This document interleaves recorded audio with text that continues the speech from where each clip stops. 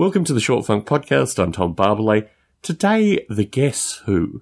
I've been listening to the Guess Who for about a week now. It seems to fit in with certain mindsets that I have at work. I listen to half a dozen of their songs and I explore some of their albums, but mainly I return to the American Woman album, which I think has, as I say, half a dozen tracks that I certainly enjoy.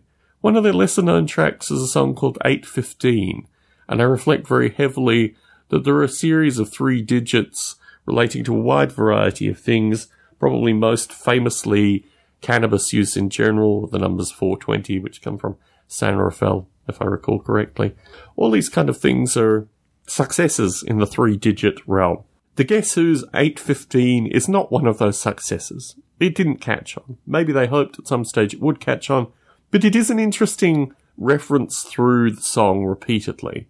Now, nominally it's supposed to relate to a time when people will agree to meet, which is actually the reference to 420 as well.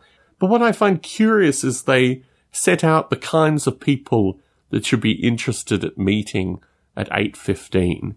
And they tend to be, I guess, what would have been enlightened people back in the late 70s. The Guess Who was a Canadian band, and I have a number of Canadian friends, I have a number of Canadian listeners to my various podcasts, but I reflect on Canada in, I don't know, a somewhat jovial light. Like, the Canadians I know never really take themselves too seriously. I have certain elements of that as well.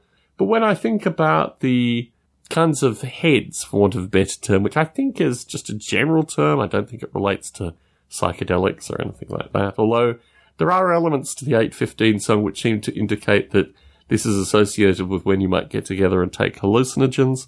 But in general, I just reflect on this being a song associated with 3 digits referring to a time that never really caught on. And from my perspective, that seems to jive with a lot of ideas that I've had that have never really caught on.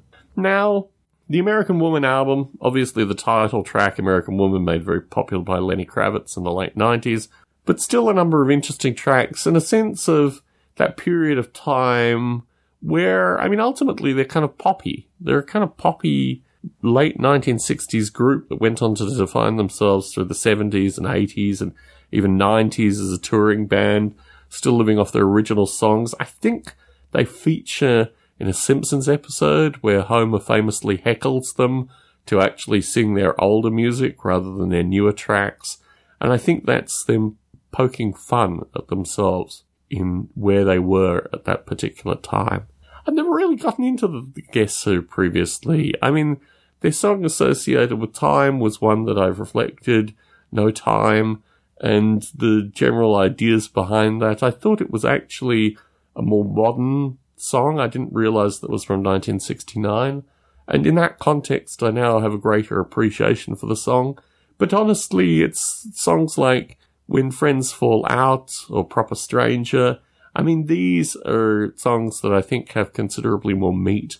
And certainly, in terms of my appreciation for the Guess Who, these are the songs that I return to. Tom Barbalet in San Jose, signing out.